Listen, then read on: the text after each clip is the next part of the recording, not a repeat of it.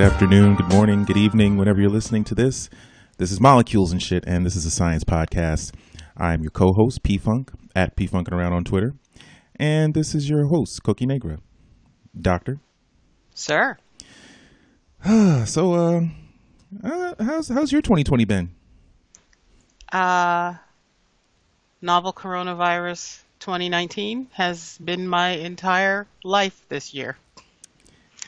Not cool at all. Yeah, I think that's a ditto for just about everybody, whether they're in science or not. I just can't help but keep going back to, I think it might have been our first or second episode, like after the election in 2016. Yeah, good times. And we can say enthusiastically, we told you this was going to happen. We definitely told you so. Like, I think people may have thought we were being alarmist, but as both of us have experience in federal government, we're like, this is catastrophic and y'all just don't even know. Mm-hmm. And when Hillary Clinton was like, I am standing between you and the precipice of doom, she was absolutely correct. Mm-hmm. Everyone thought this was like, oh, this dramatic, this dramatic nonsense mongerer. But I'm like, no, she's pretty much accurate. Pretty much on top of it, yep. And so here we are on the precipice of doom, and we have monkeys in charge. Monkeys would do a better job. I was just telling someone yesterday, I'm like, I think the country might actually do better if we just didn't have a president for a year. At least this one. I'm honestly, I just think there's so much like political like intransigence, like gumming up the works.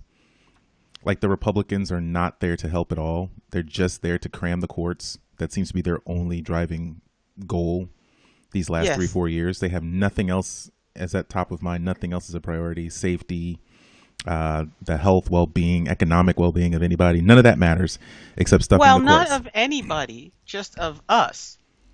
They're very concerned about their friends getting their piece of the pie. Yeah, they're friends, but not even like people in their demographic or people from their same region. Nope, just their buddies. And it's like that intense level of greed I did not anticipate.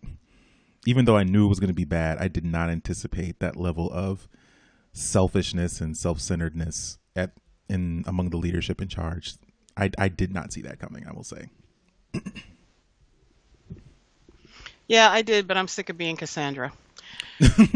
You tired of being right? Yeah, I am. I really am. I want to be wrong more. I really do. Yeah. And then, I mean, now we have potentially maybe Biden might be able to pull it out. I don't know. I'm just, even though I'm fine voting for Biden, that doesn't bother me. I think he'd be doing a much better job than what this guy's doing. And I think a lot more people would be safer and better off if he were president. I'm still a little disenchanted that so many capable, competent, younger, more able people were just like, nah. Like we had a pretty wide field of people to choose from, a lot of diverse candidates, and folks were just like, not all that. So yeah, first we got to win, but that's the thing, we got to win. Yeah, I'm all for that. I'm 100%. You know that I understand it, but this was just not the time. We got to win. This is life or death. Yeah. I just hope that I don't care about anybody's feelings because St. Bernard didn't get to win. We got to win. Yeah. I just hope everyone's instincts were correct, because it felt like it was like a coalescence of everyone's instinct at once. Was just like, this is the guy that can win. Yeah, this is the guy that can win. This isn't who I like best. This isn't who I think is most qualified. This isn't who I like the most. But this is the guy who I think can win. And I hope everyone's right. I hope so too. But yeah, this isn't a dreary bring me down show. Although we're gonna try our damnedest. This is a science podcast, and a lot has happened in the last 4 months since the first case, the first known case. Was it November? The first known case was the first reported case in China was the end of December. Okay, so we're talking about, of course, the coronavirus, COVID-19. As Cokie just said, the first reported case was in December 2019, and that was in Wuhan in China. And I just barely remember hearing mumblings about this. And the way that they reported it was as cases of pneumonia, random cases of pneumonia. And there's actually a good timeline on the New York Times. I know the New York Times is not everyone's favorite publication recently.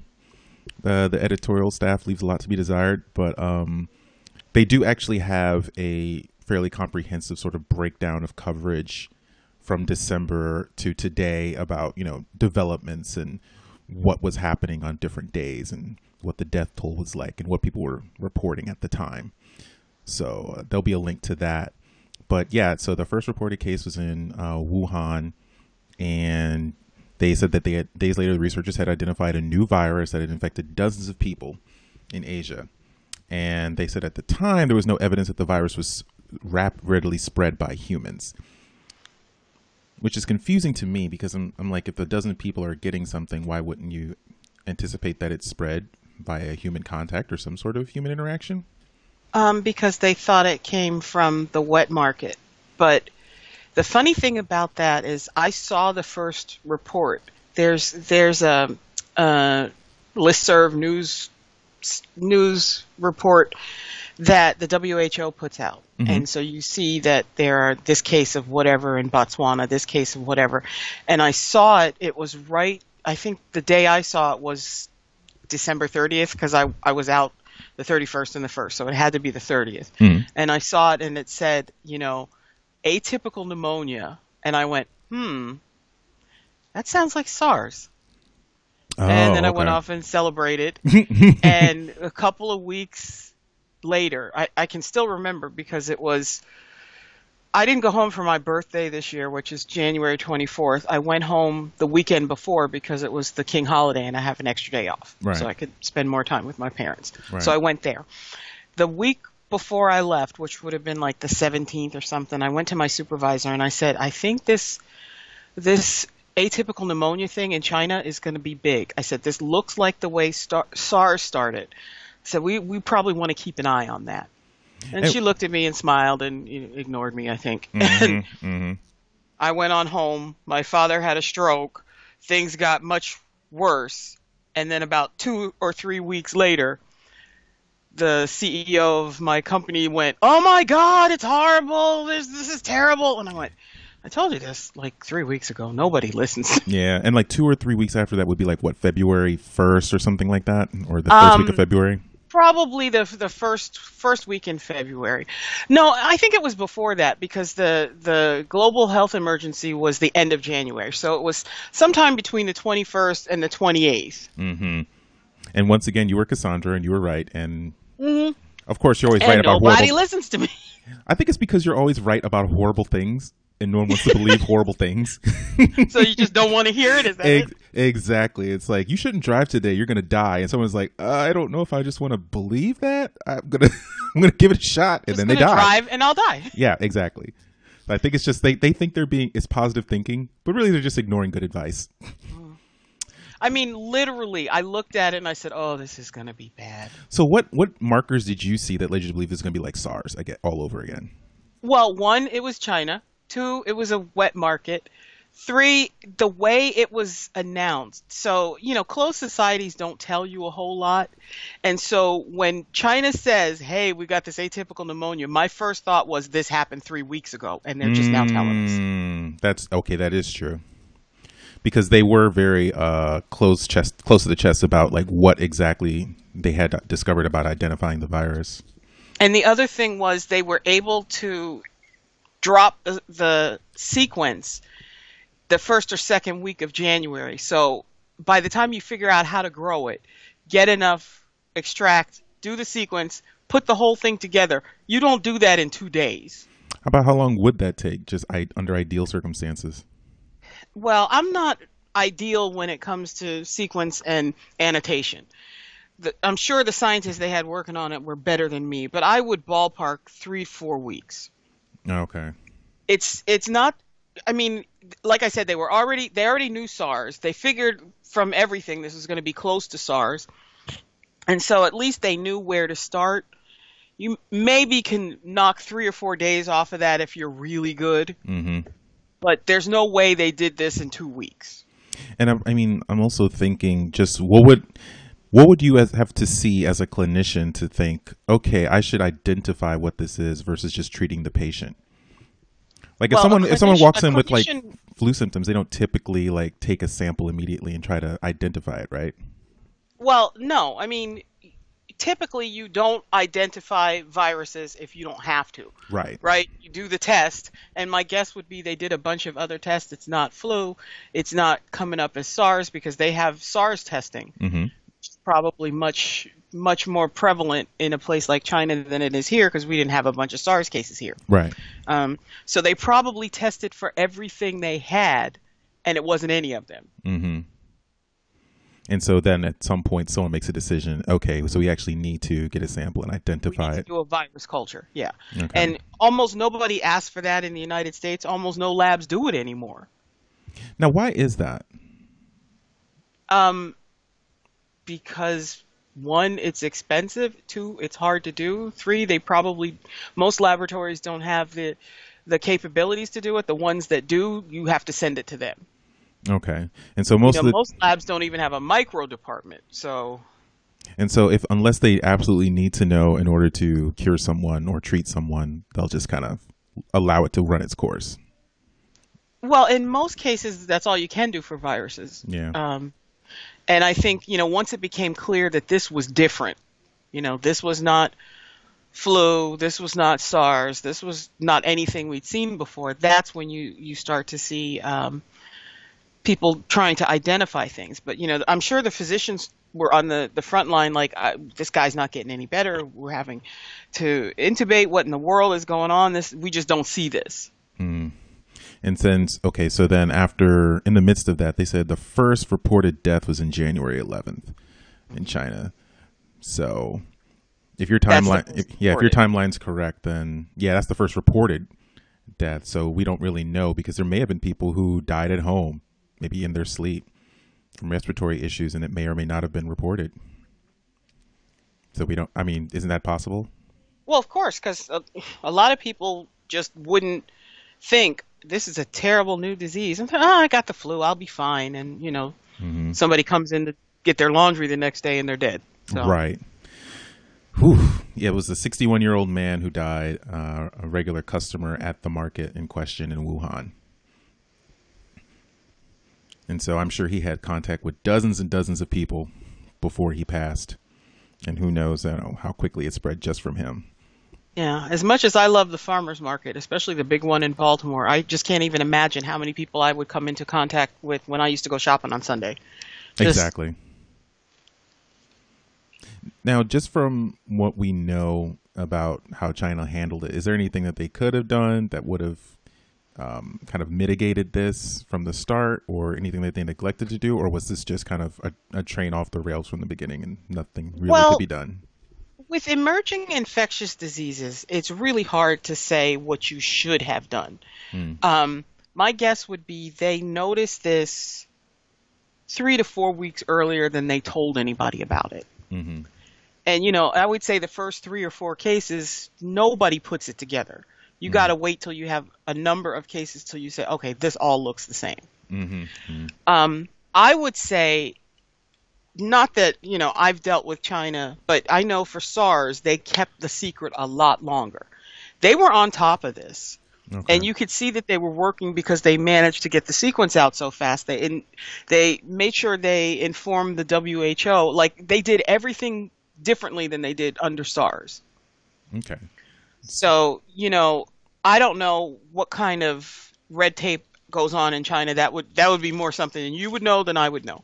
But I would say that they behaved much better this time around.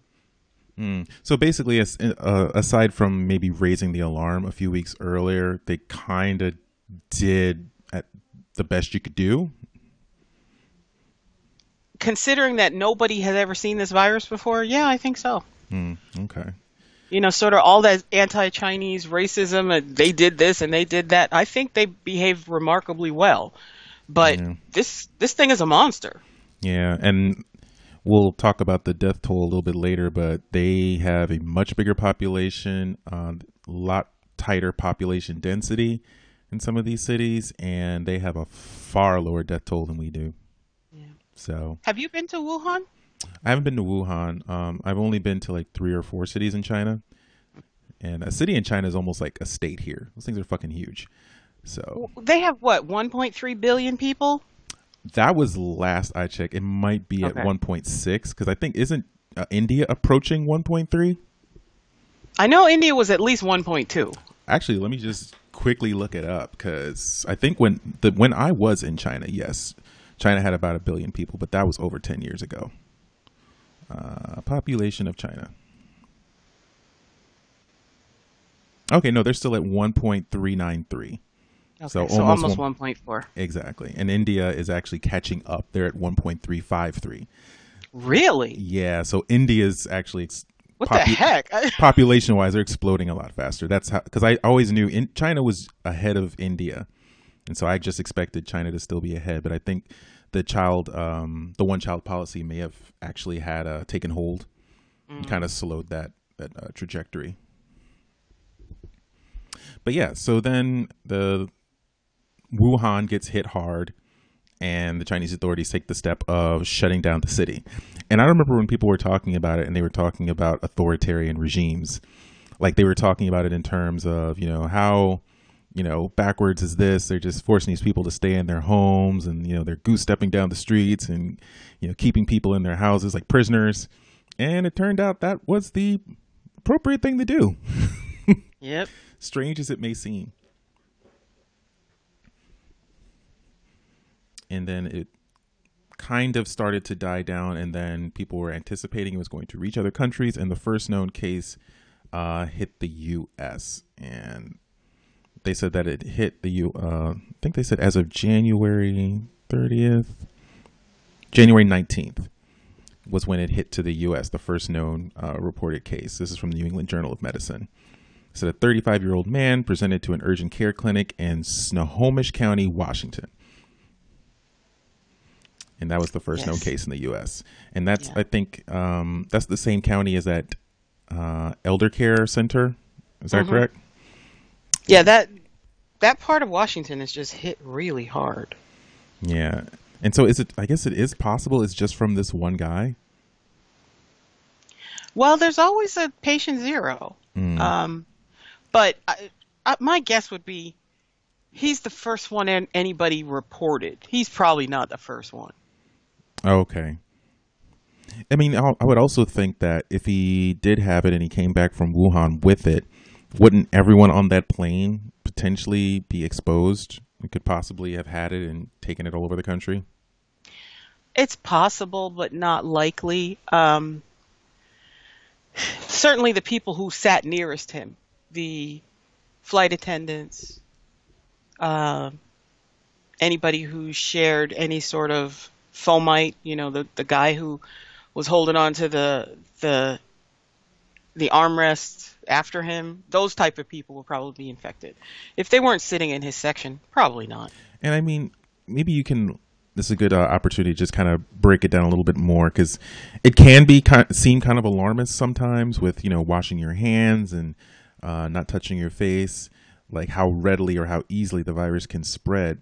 If this guy, like, say, had the virus and was carrying it, and he touched his nose and then went to the bathroom, did everyone who touched the bathroom after the doorknob after him, did they potentially pick it up, or is it a little bit more complicated Well, than that? probably not everybody, but maybe the first two or three people.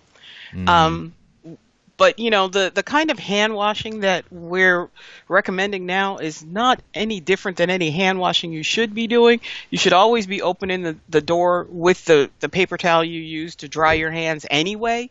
hmm I think a lot of hand washing um, might help. I mean, we've spent all since last fall talking about how people don't wash this, they don't wash that, nobody's washing their legs, they don't do hmm this, that, Americans are nasty. Just in Yeah. general. So I've always been a little cleaner than most people, and that started because I was a candy striper in a hospital, and they're really careful about infection control in hospitals. Mm-hmm. And then once I became a microbiologist, now I don't touch anything. Yeah, and I think also I wonder, can you even can you look at infection rates and make a determination about cleanliness? Because it definitely ravaged Italy more than any other European country. And I wonder, I mean, does that say something about their hand washing habits? Yeah, that's an epidemiologist, infection preventionist type question, and I can't answer that. That's Okay. beyond what I know. Yeah, because that was my. It seemed sort of random the way it went through Europe because it hit some countries way harder than others. And I don't know if like you said to me, I'd have asked any epidemiologists, is it because people weren't paying attention to the stay-at-home orders, or were they not taking it seriously, or is it just that they don't wash their hands like they're supposed to? Yeah, I don't know. I mean, I want this to be over because I want to go to Italy now, just because I saw all those Italian mayors yelling at people, and they seem like a fun group. I was supposed to go to Japan for my 40th birthday, so that's a wrap. So the whole year is kind of a wash. I don't know. Sorry. I don't know how international travel is supposed to work after this. I don't know how domestic travel is supposed to work after this. Well, that's true. Actually, what I should say is I don't know how airlines function after this. Because they've been packing people like fucking sardines, and now what assurances do I have that the person you sat me within 3 centimeters of my mouth? I mean, how clean are they, or if they're sick, am I going to have wipes or handy wipes? Is there going to be more soap in the bathroom? Like, I don't know, because you're in a confined space for multiple hours with these people, and I guess it's just at your own risk, I suppose. Pretty much. Yeah. But then, so this I wanted you to explain a little bit more. I saw this article on NPR about how we kind of dropped the ball in tracking the virus once it did hit the U.S. And they said that the CDC was initially supposed to use what they have, these flu tracking programs that were already in place in the States. And they were going to kind of use that infrastructure to track the virus once they were made aware of it. And they said that kind of fell apart. And I mean, do you have any insight about that? Like what that was about? You can't track you can't track infections unless you have a good test. Mm-hmm. That's the problem. Their test sucked. So if you can't determine who has it and who doesn't have it, how do you track it? And so let's go back to basics. When you're creating a test initially, once you've identified what the virus is, what goes into making a test for it, something that's expandable or that can be used widely? It depends on what your test is. Okay, so what you have to understand about this novel coronavirus, SARS-CoV-2, is that it is an RNA virus. So for all of us, we know about DNA and we know about RNA. For viruses, they have one kind of nucleic acid. They have RNA or they have DNA. This is an RNA virus, and the interesting thing about it is a positive polarity RNA virus, which means when it enters your cell, it is ready as a messenger RNA. It is ready to start making proteins. Okay, so it's very quick. Are you with me? Yeah, so it's very quick then, right? That's what that means. It will be quicker than most, yeah. Okay. For something like HIV, what you have to do is you have to turn it into DNA, and then the DNA has to insert itself into your genome, and then you can make the virus. Like, none of that happens with a positive polarity RNA. They go in and they're ready to go. Got you. So in the case of the first set of tests, and most of the tests that are still being used to identify positive patients, this was a nucleic acid test. So they went in and they looked for the presence of that RNA, and they used a PCR technique to make sure that they amplified that nucleic acid enough so that you could see it on your test. Mm-hmm. Okay, so in that case, obviously having the sequence of the RNA at hand, which is what the Chinese provided early on, helped to make these tests fast and able to get started right away. The problem was, as this has happened now, I've been in my job nearly 9 years, and this is maybe the third or fourth time I've known that CDC came out with a test that was unusable for clinical laboratories. And I think we've talked about this before. You said that the CDC has much higher or more stringent lab standards than what would be found in a hospital, and so their techniques are usually not transferable. No, it's No. not that their standards are any higher. They just exist in a world that clinical laboratories do not. The standards for a clinical laboratory are extremely high. I would say they're probably higher than CDC because remember, CDC is a public health organization. They are looking for surveillance. They're not trying to identify anybody's disease. So Okay. what has to happen in the clinical lab is you have to jump through 500 different kinds of hoops before you can release a patient's results. Okay. So it's not that they have higher standards, they just have a very different setup. So, at CDC, they're not getting samples that maybe have been in the chemistry lab first, or, perhaps they've already been plated on something. They don't have to worry about, they have all the hoods in the world. Your average lab maybe doesn't have the biosafety hoods that they have there. And they also have like this unrealistic idea of how work gets done in a clinical laboratory.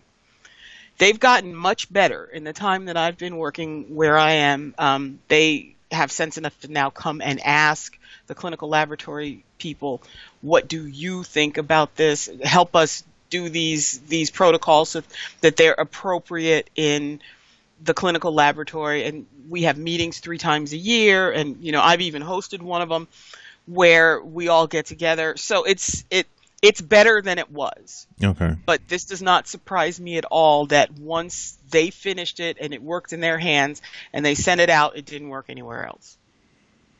And so, without a way to readily and quickly identify the virus, you can't track it effectively, and so you don't know where it is or how fast it's spreading.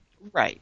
And that was really all about the fact that the testing was bad, because obviously CDC is very good at doing influenza surveillance. And so they thought, well, we can do the same thing. We've got the test. It should work. And it didn't. And, through the grapevine, I heard that there was some contamination in some of these tests, which is why this was a problem. Now, by contamination, what do you mean specifically? Like the test itself wasn't sterile when it arrived? It had already been contaminated, maybe by other samples or something like that? No. So the test kit, it has no samples with it. It's just the reagents for the kit. Mm-hmm. But the thing that most people don't understand about doing PCR is that it can amplify one single nucleic acid that contaminates something, right? So when you do, people who work in companies that do primers, so they make the DNA and they put it in the tube for you to use when it's time for you to do your test. Mm-hmm. If they're not extremely careful, and what I mean by that is, the room has to be completely sterilized and cleaned, and you can't bring any other kind of DNA in it. Yeah. Like from time to time, if you're doing a PCR like in a research lab, it'll be contaminated with whatever the guy on the next bench is doing because Yeah. it wasn't quite clean enough. And usually you can tell that. Well, if you're in a big giant company that all they do is make RNA pieces and DNA pieces, once in a while something gets contaminated. And some company recently said, hey, don't use this particular kit that we just sold you. We think we might have some contamination. We'll send you a new one. Okay. So that can happen. And again, at CDC, it's not their job to produce test kits. They are a public health authority, but they don't produce test kits. So I'm not surprised that something like this could happen. So if the CDC crafts this test that is potentially contaminated and also just may or may not be effective, or as you said, sucks, how quickly would another lab be able to take what they provided and create their own testing regimen? Well, That that's might what be more happened effective. at almost every major medical center, hospital, laboratory in the country. Mm.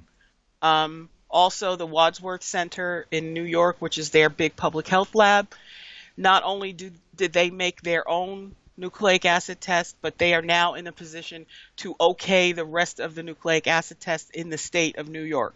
They don't have to go to the FDA anymore and talk about these tests. If Wadsworth Center says it's okay, it is okay to use.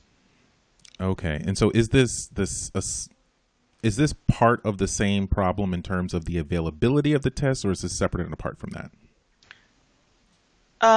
Well, the availability of the test is not usually the test. It's usually the supplies. Like, for example, many laboratories have their primers and their buffers and everything they need to run the test.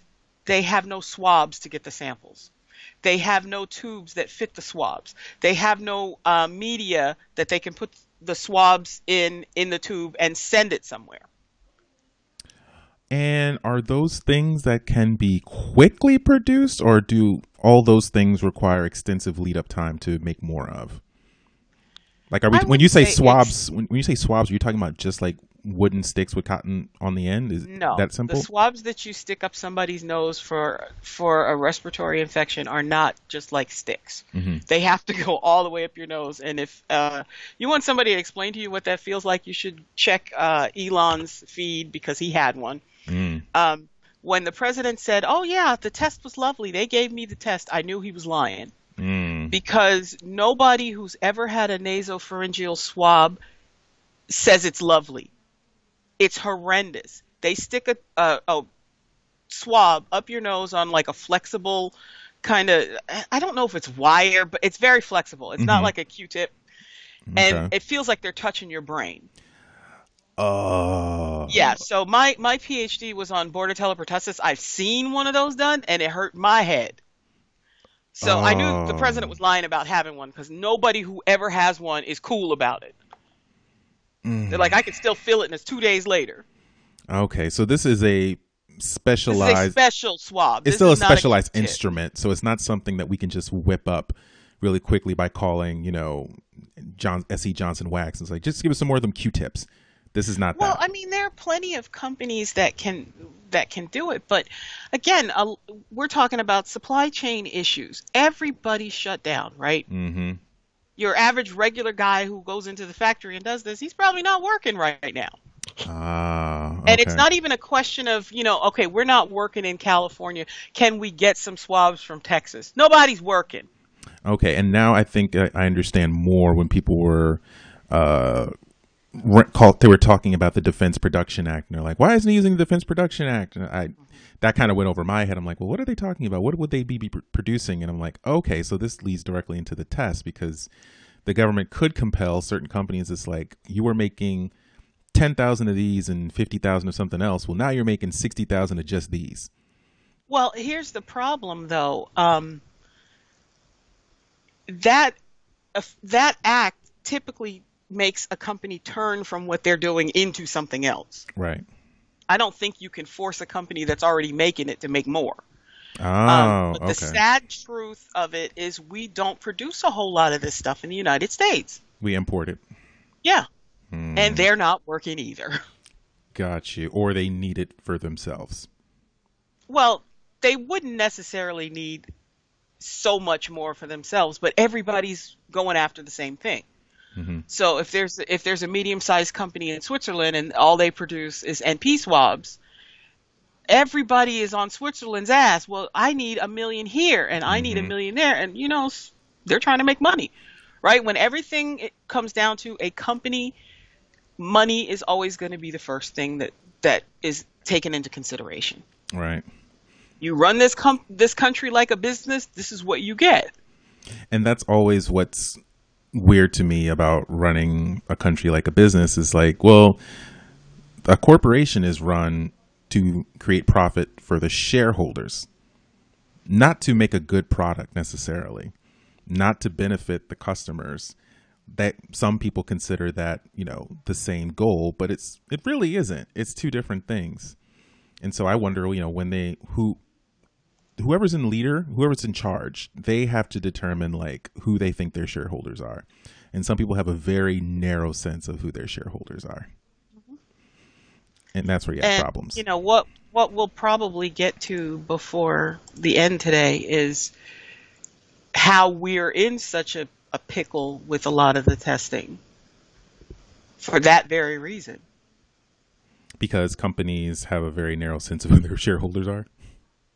Partially, and partially that we have a failed businessman as president who is thinking more about, share price and dollars and how much Right. his buddies can make than how do we get through this. Yeah, and I was actually looking for an article. I couldn't find it in time. But do you remember in January, either late January or early February, there was all this debate about a ship that was off the coast of the U.S. that wasn't allowed to dock? Hmm. And they said that it was But which one are you talking about? exactly The Navy ship or not the Navy ship. It was the passenger ship? yes, it was a passenger cruise ship, Yeah, in and Florida. yes, and they wouldn't let them dock because that would increase the number of cases in the U.S. Did I just make that up in my head, or did that shit actually happen? I've heard that story. I'm not sure if that was the actual argument that they made, but yeah, the consequence of that is yes, if you keep the sick people on the boat, they don't count as being in the country. And I thought that was the wildest thing because they're still Americans. They are cases already. If they're sick and they're Americans, that's part of your count. But I guess he was doing it as I don't know. I guess he thought that the news articles couldn't report it a certain way if they're not technically in the U.S. I think that could be part of it. I mean, the other thing, to be fair, Florida is full of old people. Hmm. And the one thing we know is that SARS-CoV-2 and old people do not get along well. Yeah. I mean, I've already lost somebody. She's not part of my family, but I certainly grew up with her. Hmm. She got it. She was in a nursing home. She had all the comorbidities you can imagine, and she got it, and it took her right on away from here. Yeah. Yeah. I think So, at this like, point, everyone knows someone who has either tested positive, gotten sick from it, or has died from it. I don't think there's anyone left who hasn't been touched by it at this point. some of us, multiple people, my mother's cousin and her husband both got it, and they're in their early 80s. Nobody could go to them because all their relatives are at least 75. Yeah. My mother just called her every day to make sure she was okay. And, one of my best friends, she got it, and luckily, she and her husband kept like a little efficiency in another town for when they had to work late. They live in the Boston area. Hmm. And she was away from her family for 3 weeks because she did get it. And Yeah. her mother lives with them. She has a son with asthma, and she just had to work it out by herself in her little apartment. And I definitely got really sick in March for about 3 to 4 days. And this is before they, said that it had gotten into, Virginia or whatever. They were still talking about Washington State and California. So I don't know if I had it. Because there's no test. I don't have symptoms anymore. So I don't know if I'll ever know until they have an antibody test readily available whether I had it. But the timing was just odd to me, and it was very similar symptoms. So that kind of freaks me out. It could have already been here, and I could have already Um, passed it on to people. well, probably it has already been here. I mean, most of the cases are going to be subclinical or you just don't feel that bad. What we're focusing on are the people who wind up in the hospital. So they're really, really sick. Right. But the vast majority of people who get it don't ever get that sick. Hmm. So, we're going to find out that a lot of people are seroprevalent. It shows up in New York. They just randomly tested a bunch of people who walking by on the street. They weren't sick. They weren't complaining of having been sick, and 20% of them were positive for the antibody. Wow. Yeah, I think what did they say? One in five. Is that Yeah, what the number's that's at? 20%. Yeah. And currently, there's a CDC has a data tracker, and they said the current cases in the U.S. This is as of April 25th. 12:52 p.m. 895,766 cases in the U.S. So that includes people who ever had it, people who have recovered, people who currently have it, and people who have died from it. What was Correct. the number you said? 895,766. Yeah. Now, see, when I opened this like an hour ago, it was sort of 865. Mm-hmm. That was an hour ago. Yeah. This is as of 12:52 p.m. Yeah. Yeah. So that's how fast they're getting the testing done and reported. And in the U.S., the current deaths is 50,439. Yeah. Yeah.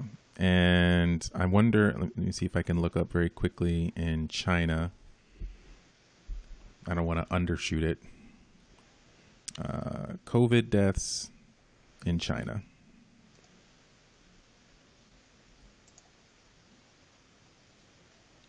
And I'm seeing confirmed cases 84,311. We know that that's probably slightly skewed or lowered down. 84,000 in China? Yeah, 84,000. No way. Exactly. So they're saying 84,000 and then 4,642 deaths. No. No. No. I it somehow it's possible either way. I can easily see how the Chinese government has suppressed those numbers substantially to look better. That is not beyond the pale at all. But I could also see how their stricter, more disciplined control and speed at control of the population could also have kept those deaths significantly low. Yeah, there's that many cases and deaths in New York alone. I don't believe that number. I just don't. Yeah. That's what we have at the moment. Because that's according to, let's see, it's according to... That's like the Tulsa race riots. Oh, 2 people died. Okay. Right. Or remember in Puerto Rico, oh, like 100 people died in the hurricane. No, it was like 3,000. And they do have it broken down by province as well. So they're showing that Hubei has 3,000.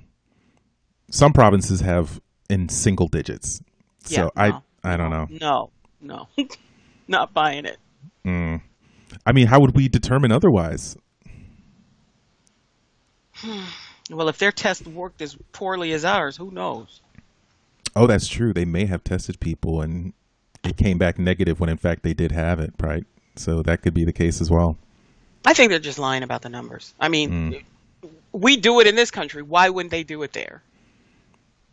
Well, are we doing that in this country, or are we just not testing effectively and don't have an accurate number? I'm talking about something like Puerto Rico, where they completely just lied about how many people died. After the hurricane, right in the middle of it now, you mean? So there's no way to tell. Yeah. But as far as I know, I mean, I know an awful lot of clinical microbiologists. None of them are lying about their tests. Because Italy has, let's see, substantially less population-wise than the U.S., and they have 26,000 deaths. Yeah, that sounds a little bit more like it. Yeah. So the fact that Italy has more deaths than China, that is a little suspect. That's impossible. It's impossible. I mean, is it impossible? Yes. Like break that down a little bit. No like way, why couldn't that happen? Getting out of Hubei province, like we were reading reports of that. You know, they went places and they managed to spread it. And then a lot of places are not testing if you're not symptomatic. And so they're missing a whole lot of people who are just not saying I'm not sick enough, or I feel fine, and meanwhile they're spreading it. No, I just don't believe those numbers at all. Yeah, and that's the thing. I mean, that may be the failure on everyone's part. Now we'll just never know. We will never have an accurate count of how many people had it and died.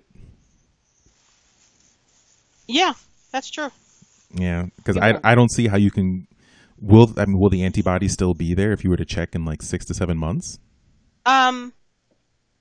Possibly, if we get a good test. And we should also talk about what constitutes a good test, because there are a heck of a lot of them out there that are not good tests. Okay, so yeah, explain that. You said that there is a facility or a company in New York that is now in charge of making their own tests. No, it's not a company. It's the Public Health Labs. Oh, it's the Public Health Labs of New York State? The New York State Public Health Labs, which are called the Wadsworth Labs. So what happened was the CDC came up with a test. And then Wadsworth came up with a better test. Okay, based And on the information about the virus that they got from the CDC test. I'm sure part of it was. Hmm. But once something comes out, the next go round, it's always better. It's always a little better. Right.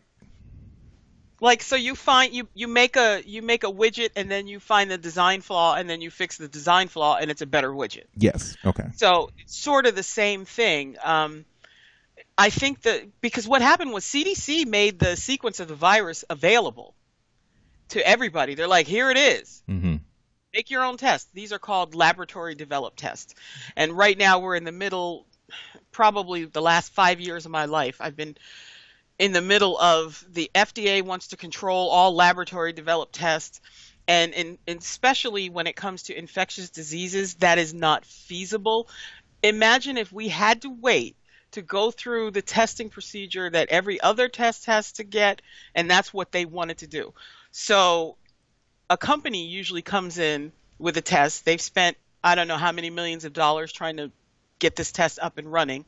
They've got all the data. They go to FDA and they say, okay, we want this test. And the FDA says, yes, you've got enough data. We're satisfied with it. Or they say, no, you have to go back and do something else. So this costs millions of dollars. Hmm. Your standard hospital lab, like say a Georgetown hospital clinical micro lab, they don't have $1 million to do this. Right. And they have patients looking at them right now that they're trying to identify. So in a lot of the microbial tests, now this is not something that you could easily do for, say, you want to know if somebody's cholesterol level is high or, something like that. This is almost entirely appropriate when it comes to bacteria, viruses, fungi, parasites. Just like COVID-19, it came out of nowhere. We had to have tests for it. We can't wait through the whole thing. And we have the sequence, and the laboratory can figure out how to make a PCR that will tell us yes or no, this person is infected. And so that's considered a laboratory developed test. You do all of what you have to do when you get a test is you have to prove that this test actually says yes for the person who is infected, no for the person who isn't infected, and there's nothing in between.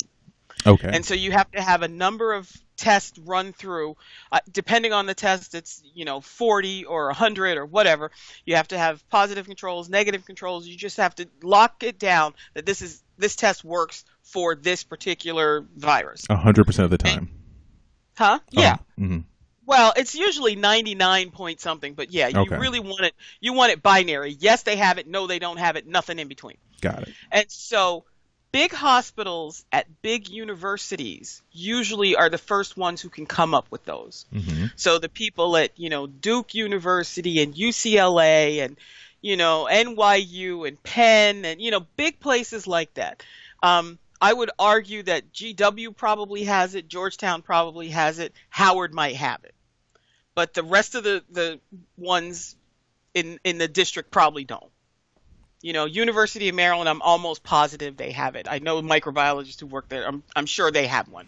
But what you have to do is you have to make your own, and you have to make sure it works in your system, and you have to be able to argue that this test is good enough. Now, in this case, the FDA decided this is so much of an emergency that what you can do, and they did this with Ebola and they did this with SARS, they will allow you to send them your data, and they will give you something called an emergency use authorization. Okay. That is, this is such an emergency, you can use this. Now, when better tests come on the market, those EUAs disappear. You can't use that anymore because now there's something on the market that the FDA has put their blessings on, and you got to start using that. Okay. Now, I've had meetings with the people who are in charge of this, and they're not in any hurry to throw those EUAs away because we're still in the middle of this emergency. So, But so when you talk about like the tests have to be usable on your system, or it has to work with your system in place, and so that's why you have differences in the different tests that are used in different localities or different hospitals, right? Okay, so then explain a little bit like what you mean by tests, because people were talking about for a long time, for several weeks, they're talking about, oh, there aren't any tests. We don't have any tests. Are they talking about we haven't developed a process in our hospital or facility to conduct that test, or we are physically lacking something? What are they saying when they say that? They're saying all of those things. Oh, all of the So above. the first test that came out was a CDC developed test. It went directly to the public health laboratories, and so hospital laboratories were to send their samples to the public health laboratories. That means the hospitals had no test. So the public health labs were supposed to run them, and it turns out that there was a flaw in them, and so they had no test. I mean, they had a test, but they couldn't use it because it was broken. Um, Now I know we so don't when the have. hospital, So I know we don't have like a physical aid, but what would the test look like? Is say someone says, "Oh, we have X many tests." What are they talking about? What exactly does that look like? Is it like a bottle of reagent with like sample collecting supplies, or what does that look like? well, it depends on the test. So for you to run a test, you have to have the platform that you're going to run it on. So sometimes that's a thermal cycler, just regular PCR. Not too many people are doing that these days, but I suppose a small hospital could do that. And that's just a Um, large like imaging machine or chemical measuring no, machine. thermal cycler is basically it's a heat block, and it cycles between cold and hot because that's the way the enzyme works to make Okay. more of the nucleic acid. Okay. Okay, so it looks like a little tiny heat block, and basically it goes from, 37 degrees to 90 some degrees to 40 some degrees to 37 degrees. So that's why it's called a thermal cycler. It Oh, got you. changes the temperature. And that's the backbone of what a PCR test will do. Okay. Um, but nowadays, most PCR is done on enormous platforms where they can identify multiple things, not just one virus. So no hospital is going to run out and buy a machine just for coronavirus. So you've got to Mm, work the test with the machine you already have. okay. All right. So they can give you all the stuff you need, but if it doesn't work on your platform, you still got no test. You can have Oh, the right okay. platform. You can have all the right reagents. You can have the right nucleic acids. You can have the right enzymes. You can have the right buffers. You have no samples if you have no swabs. So again, you have a test, but you can't run it. So you have to have this. It sounds like, is this a complex machine? Is it something that's very expensive to purchase? Is it Yes, and are there size restrictions? Like, is it huge? Is it small? Like, does it sit on a it desk? depends on your platform. Some of them are small, some of them are quite large. It depends on the laboratory. It depends on what they're used to running. And, right now, everybody's trying to buy a new platform if they're not already running the test. So, like your small hospitals where people will come into the emergency room and they don't have a micro lab, but people want to know if somebody has a coronavirus, you go to the company, you say, "Give me the small one," which is like the size of maybe one of the old-fashioned big TVs. So Oh, you could okay. put it on your bench, or the kind of small TVs that we took to college. Yeah, like Um, the cathode ray, like 13 yeah, inch. That about yeah. they're about that size. I mean, they basically look like your old Your grandma's your TV. old screen from your computer. Hmm. Um, so there are some that are that size, but obviously, if it's that size, you can't be running too many of them. You're not going to crank out 250 a day and something like that. You might be able to do 30 or 40, Hmm. but nowadays these hospitals that want to do that, they go to the company. The company's like, "We're sold out," Right. because everybody wants one. So again, you can't run any tests. And you're probably sorry you wanted to talk about this because this is all I've been doing for the last 3 months. I know everything. No, this is actually, I think, most important, because I know for me, the little experience I have in a lab, when they were like, we don't have tests, we don't have tests, we don't have tests, I'm thinking in my head, it's like these individually wrapped, like, swab inside a test tube, and you just swab and you stick it in the tube, and then the region in it, and it just changes color, and that's the test. But that is clearly not correct. And Well, they're also running out of reagents. That happens from time to time. And um, again, you go to the company, they're like, "Yo, we don't have any more of that reagent." And so if you make the reagent yourself, this now becomes a laboratory developed test, and now you have to run, I don't know, 50 or 60 samples so you can verify that this actually works. And so this thermocycler, um, there are other machines that can do that as well that are not necessarily thermocyclers, right? No. No, only a thermocycler can do what a Only a thermocycler. thermocycler is a thermocycler. Got you. So in order to run a test for COVID-19, you have to have a thermocycler. You have to If have. you're doing a nucleic acid test. Oh, okay. So for this particular type of test, you have to have a thermocycler. You have to have the necessary reagents, and then you have to have the sample collecting supplies. Is that about it?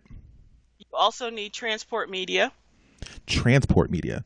What's that Yeah, for? Is that because just nobody's to? in the lab for you to stick somebody's nose.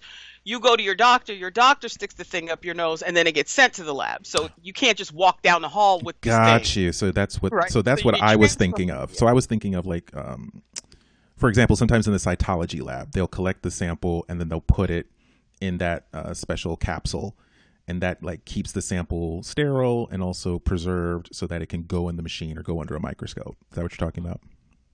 Yes, but unfortunately, like I mentioned, not all hospitals have micro labs, so you Mm-hmm. have to put it in some sort of viral media so that the virus doesn't dry out and Mm-hmm. you're not able to get the sample. So sometimes those things are missing. So you've got we don't have a lot of tests available, right? Mm-hmm. Then we may go low on reagents. Mm-hmm. Then we may not have the swabs. Then we may not have the transport media. Mm-hmm. So all those things are required to run the test. And to speak like a chemist for a second, so what's the limiting reagent right now? What's the thing that we are running the On lowest lab, on? What's that? it depends on who you ask. Some labs, they have no swabs. Some labs, they have no reagents. Some labs, they have no transport media and they're trying to make it be something else. Mm-hmm. Some places are trying to do samples that aren't from the nasopharynx. Just look at your nose, which only 40% of the time does that work. So why would you bother? Right. Because if it's Um, not a yes no, almost 100, close to 100%, then you're wasting your time. mhm. Okay. But so the problem is every place is different. You Mm-hmm. can't just say, if we get more gloves, it'll do this, or if we get more swabs, it'll do this, because every hospital is different. Okay, and I think that's why I wish there were more people like you on, at the news desks who can explain this, because they always just say tests. Like it's Well, these they can little call me, but they won't. So exactly, like they always talk about it like it's this little bottle of thing. We just need this bottle of things that we could do the test. It's like testing, pH. I think that's what people are thinking. It's like, it's like what you use to test pH. You just put the little droplets in there and you measure it against the little thingy, and you know if it's yes or no. well, I'll ask you.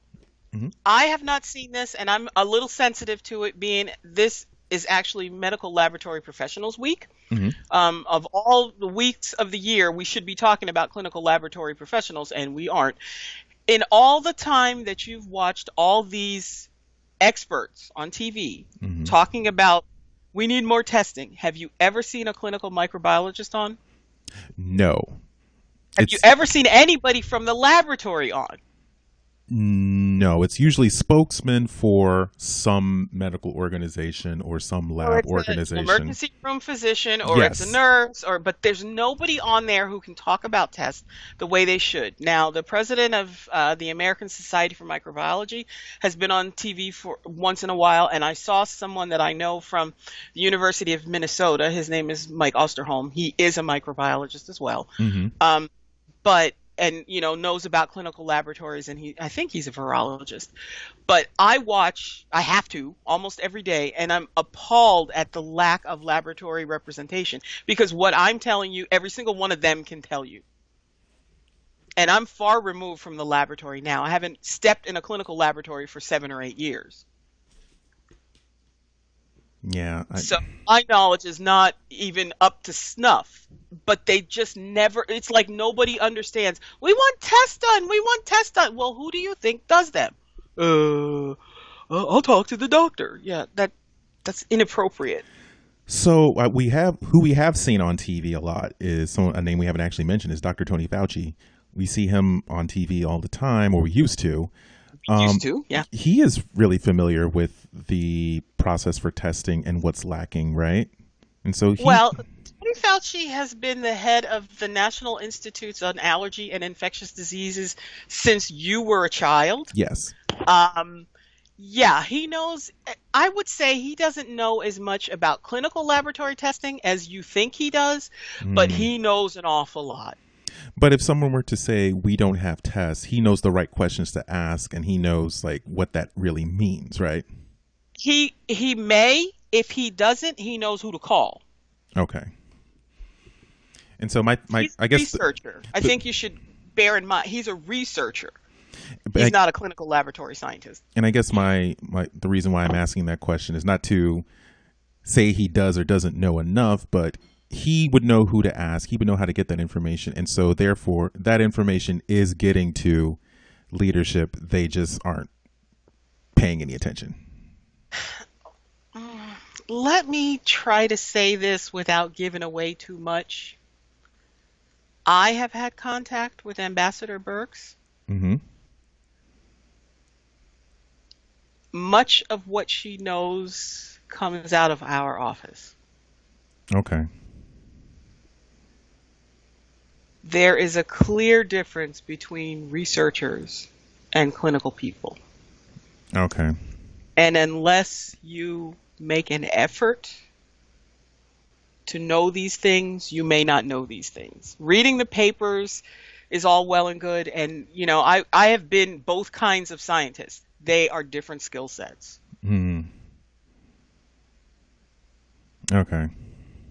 So let's say that they are attempting to get up to speed and leave it at that. Okay. All right. Well, okay. So that at least that clarifies for me, and I hope for other people listening, because for the longest time and for what you've been reading in the papers, like this is not going to get fixed. We're not going to get any change, and nothing's going to be safer until we have tests. But now I think I have a better idea of what that actually means and what that entails, because that's the part they leave out. They're just like, we just need more tests, and so I'm like, well, why don't they just make more? But now I get it. It's like I've been fighting the battle on Twitter for quite some time for people who like, well, there are a lot of researchers sitting around not doing anything. They could run these tests. No, they can't. No, they can't. It's not because they're not smart. It's because legally you cannot give out patient results unless you fit under a certain category. In this case, it's called CLIA certified high complexity laboratories, which means that the CDC has to say that the people who work in your lab are appropriately trained for the job that they have.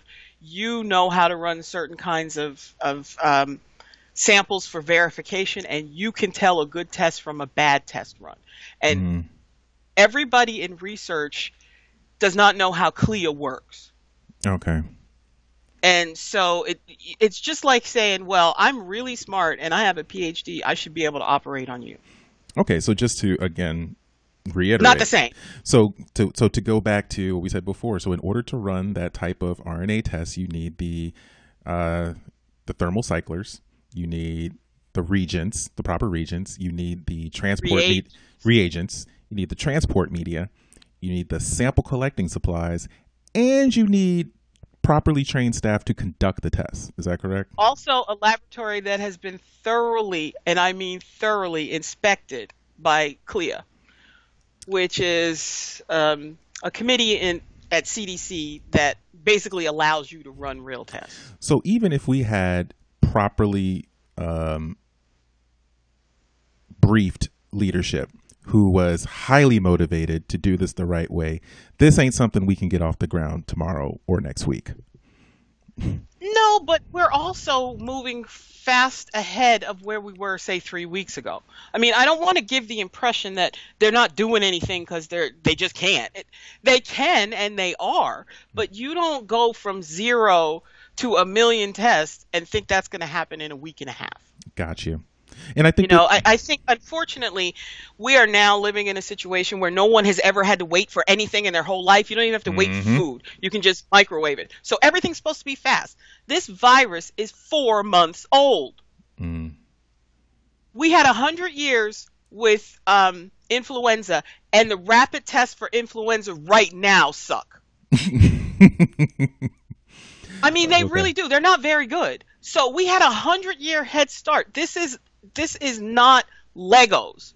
It's really hard. It's really complicated. It requires live kinds of experimentation. So you got to have animals, you got to have people. Like it's just not click two buttons. And unfortunately, I think people one expect that. Well, you're the scientist. How come you don't know? Because the virus just dropped out of a bat 4 months ago. What we know is incredible compared to what we've known about other things in 3 or 4 times the time. And I think that might, okay, so this is a good transition because we talked about earlier that we're constantly, you guys, the researchers, are constantly learning more about this virus, and you're doing it at a faster rate than ever done before. And for the common layperson like me, it just sounds like a bajumble of symptoms. That's how it comes across in the media. It is, to lay but people. it is. It's just like, so it also does this, and it also does this, and it also does this. So you'll lose a leg, your lungs break, it goes in your brain, you can't breathe, some dry cough, numb fingers. It's just, it seems random. So can you talk a little bit about what do we know about this virus right now and how it operates? We don't really know as much as we would like to. So first of all, I should start with telling you that we know about other coronaviruses much more. So there are really only like 5 or 6 coronaviruses that cause human disease. And it's typically upper respiratory infections. Now, they can cause lower respiratory infections. And usually if you already have some other problem, like you have cardiovascular disease, or you have a weakened immune system, or you're older, or you're diabetic, or you suffer with asthma, you have a lupus or some other sort of autoimmune disease. But as a rule, they give you a cold or what feels like a bad flu. And we've probably all seen a coronavirus by the time we're 10 or 12 because it causes about 20% of colds. Okay. So one of those colds you had was probably a coronavirus.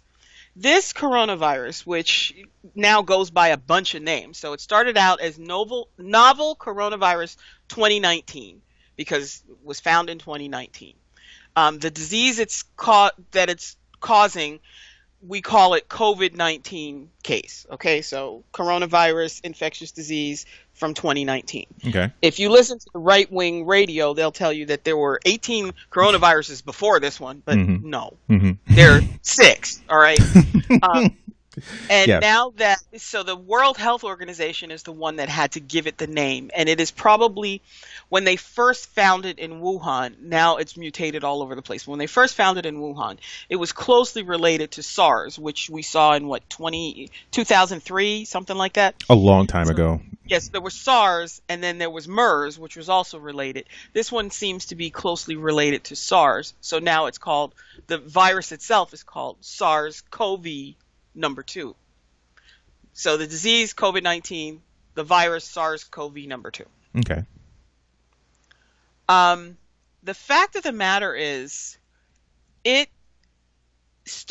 my fear when I first saw it was, this is going to be a monster because it makes you as sick as SARS and it spreads like a cold. And that is exactly what happened. Now, what's the difference between how it spread? How does SARS spread versus how this virus spreads? SARS did not spread as well person to person.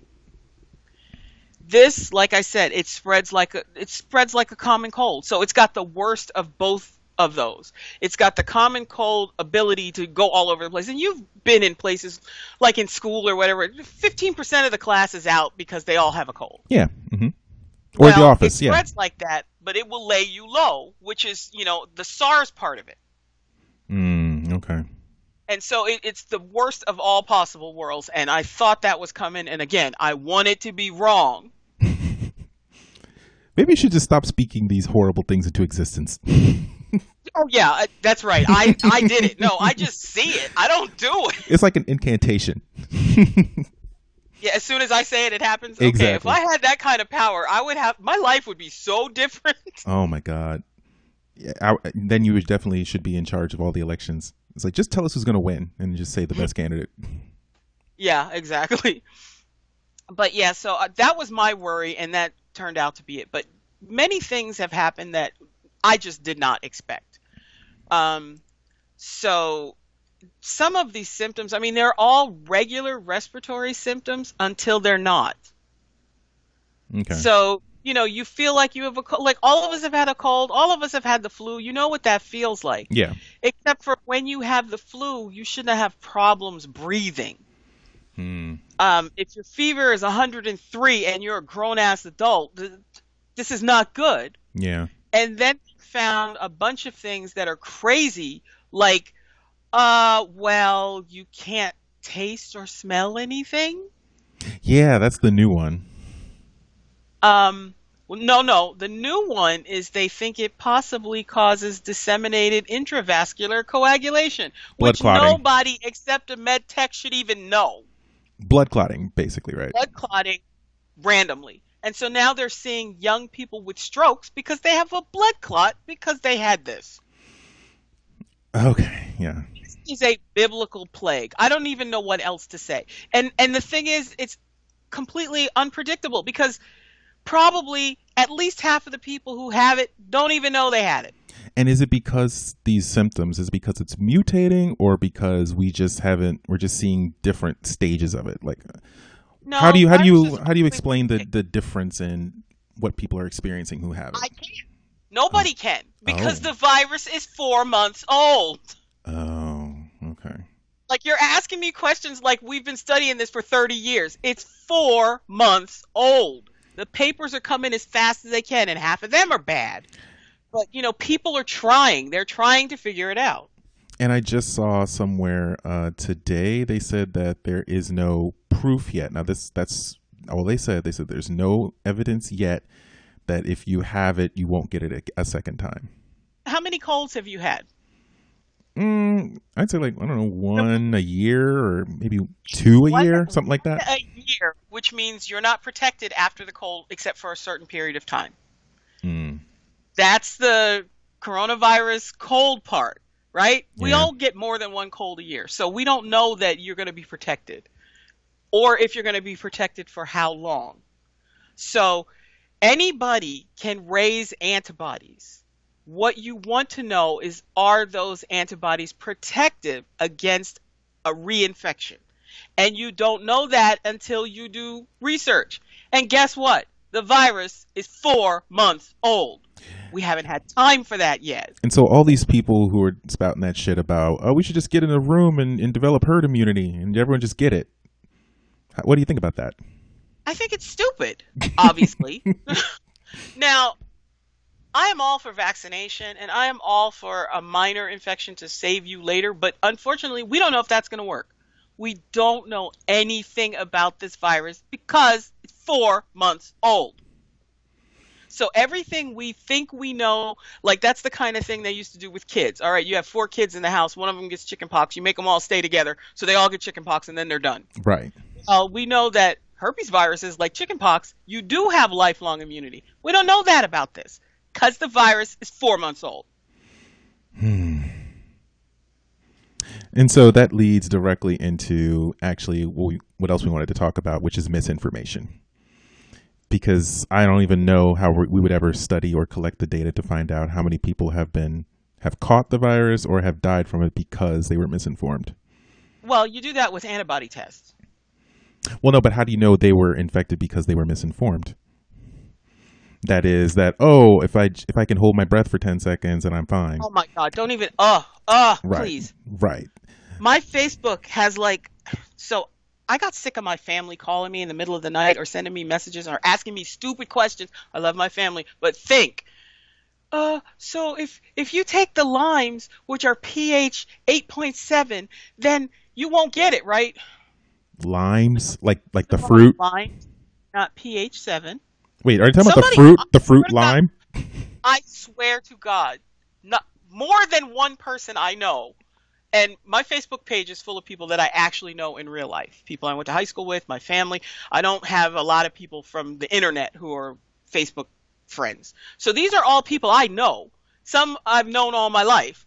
And they keep sending me this thing about there's this journal article that says so and so and so. Let me just, for all our listeners out there, first of all, Google it. Second of all, Snopes it before you send it to me, okay?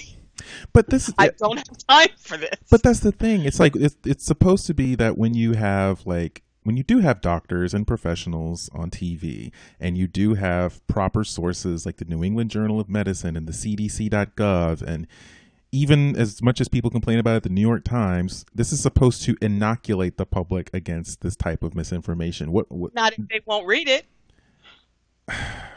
I mean, I literally said I had like an epic rant on my Facebook page about this nonsense. And I said, okay, what you're not going to do is listen to the guy who sells you weed about what you should do about this virus. I will take the call, but this is ridiculous. Stop sending me this bullshit. I mean, literally, there was this thing. It had the name of a journal, which I looked up, and it's probably an okay journal, but it had nothing like what any of this stuff said. You could have Googled that journal and looked for food, and you see it has nothing in it. The other thing is clearly nobody remembers their chemistry because you cannot have a pH of 22, and they talked about some vegetable that was pH 22. Wait, this journal or the person who was writing you on Facebook? Oh, the person who if it's a real journal, it's easy to get to the article. Mm-hmm. You might not be able to see it, but you'll be able to see the title. You'll be able to see the abstract. Right. You'll know that it exists. And the authors, yeah. When it's handwritten some nonsense, and this is just I don't even know where these people come up with this shit. The first people who do it have to know what they're doing, and they know they're working on a weak mind. And so you see it 40 times. And so I stopped, and I explained pH.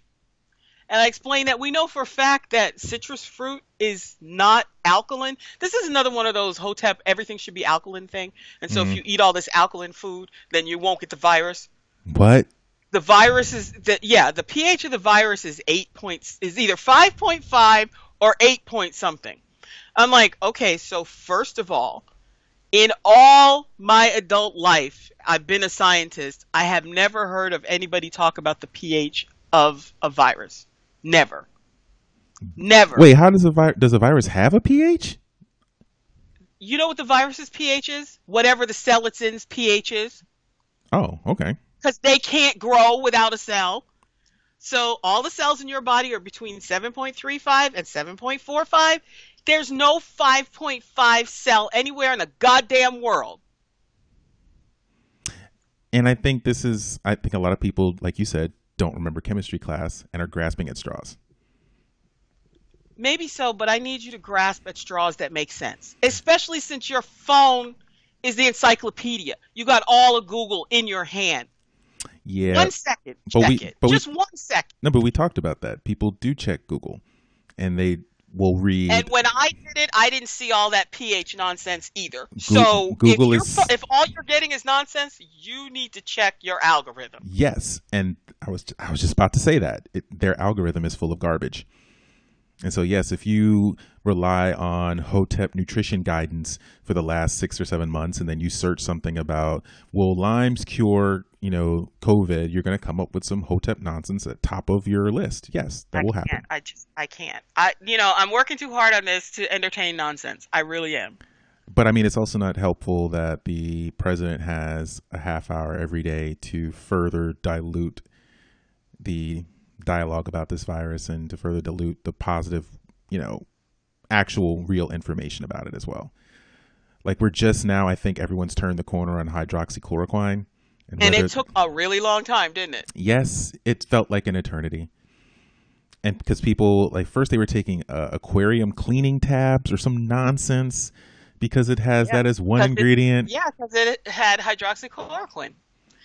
And the worst part about it is hydroxychloroquine is actually used for lupus patients and people with rheumatoid arthritis, people who have autoimmune diseases, and people were hoarding it and they couldn't get it. And they said that not only is it necessary for those other diseases and you shouldn't take it for that reason, just to maintain supplies, but it's also dangerous side effects. And it should only be used in hospitals. That if they don't have to be. Yeah. I know I was born with a heart murmur. I know I have an irregular heartbeat. I would never go near that shit because I don't want to die. Yeah. You just can't believe everything you see.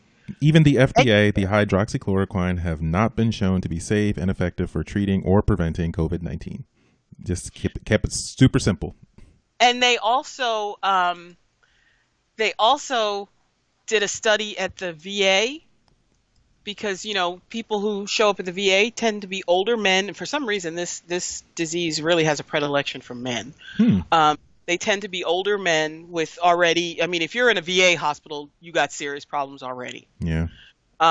And so they actually did the study with their patients. It's a small study, but it turns out that they might be more likely to die if you give it to them because of the other comorbidities that they may have. So it's clearly not making anybody better, and it could actually make you worse. Yeah.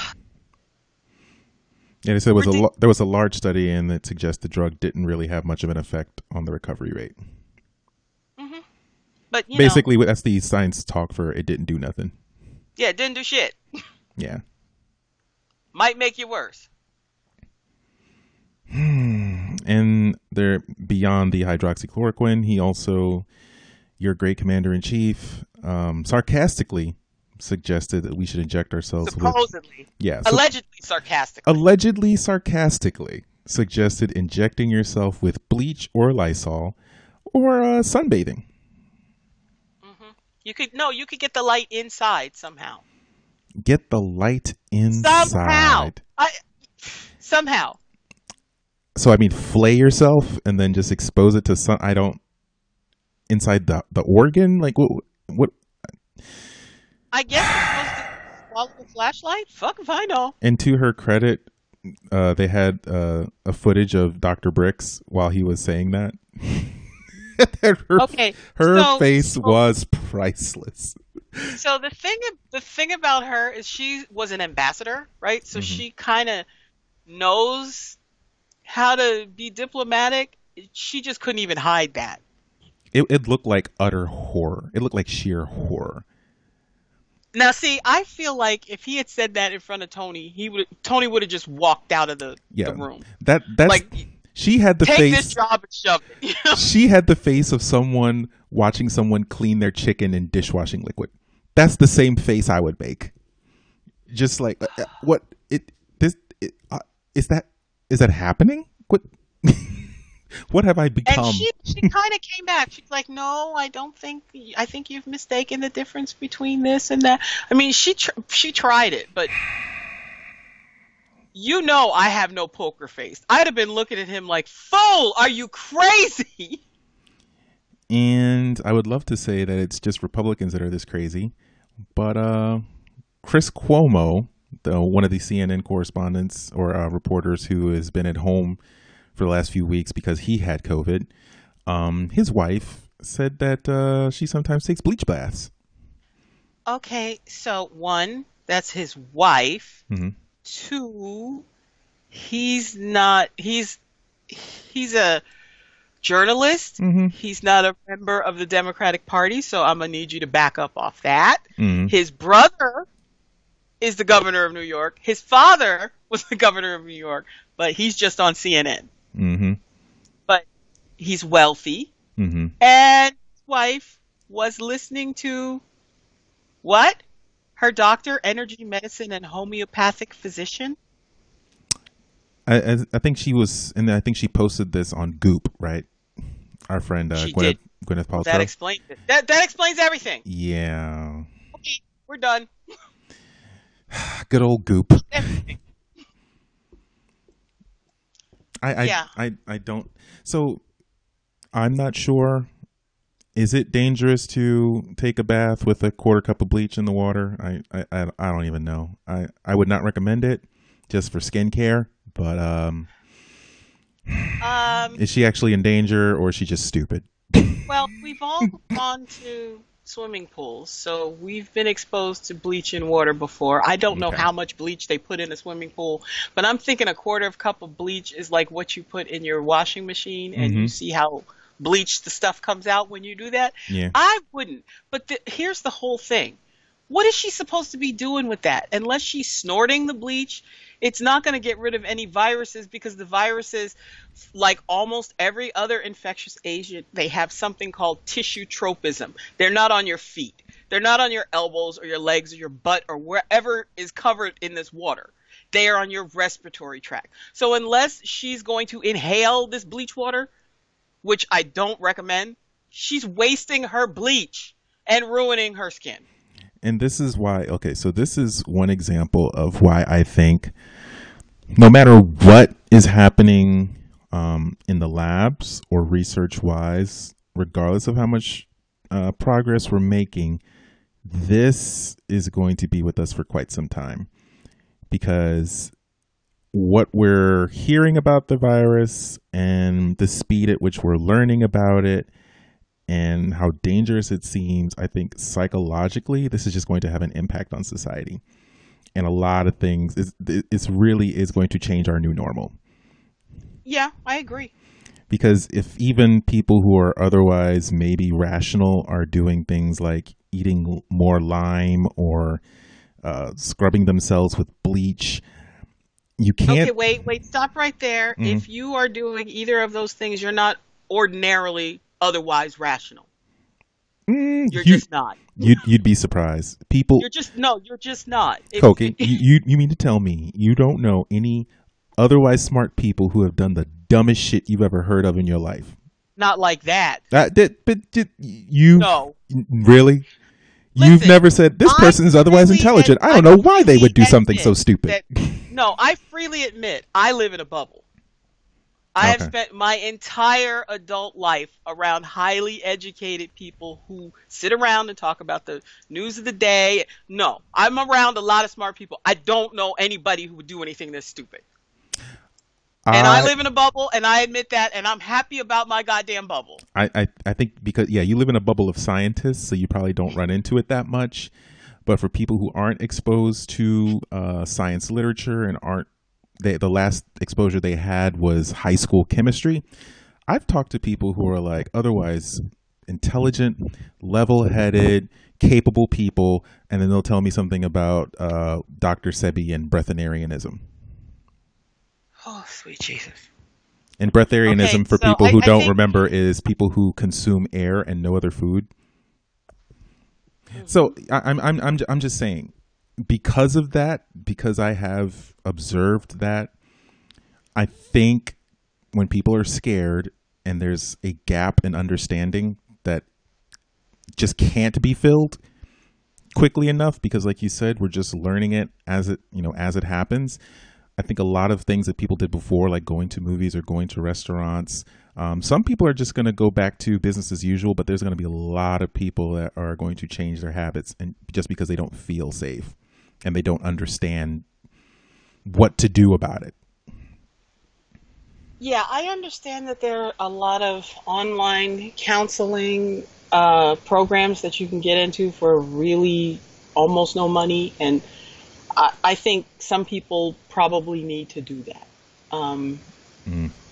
Just because you can't live like that. You cannot live your whole life afraid of everything. I think we've done quite a good job of separating and distancing and sheltering in place, and for a reason. I think if it makes everybody wash their hands more, I'm happy to see society change in that direction. But I want to go to the movies. I really do. I do. I understand, but like, for example, if you may have had it, you may still get it again. We don't know what it can do. That's a tough pill to swallow. Am I going to go to the movies and possibly have a stroke a week later? That's wild. Like it's going to change a lot of shit.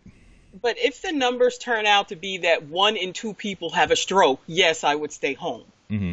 But, we're looking at numbers based on only testing people who have been symptomatic. When we get to the place where we test everybody and find out what the real prevalence is, this is going to be like 1 in 125,000 people. Now, do you go to the movies? I don't know. That's a lot of people at the movies, and like you said, people don't wash their ass. Yeah. The only, honestly, I've, this is a terrible thing to say, but I've been out almost every day. Mm-hmm. Almost every day. Mm-hmm. I have to go to the store, or, I had to go 3 places to find light bulbs one time. Like, so I've been out, and I wear the required mask because now you can't go anywhere without a mask. Right. You can't go to the supermarket unless you're wearing a mask. They won't let you in and all that sort of stuff. And I really follow the CDC directions. You should have something on your face. But I love the fact that they stand at the door now and hand you the wipes so you can wipe off your cart. Mm-hmm.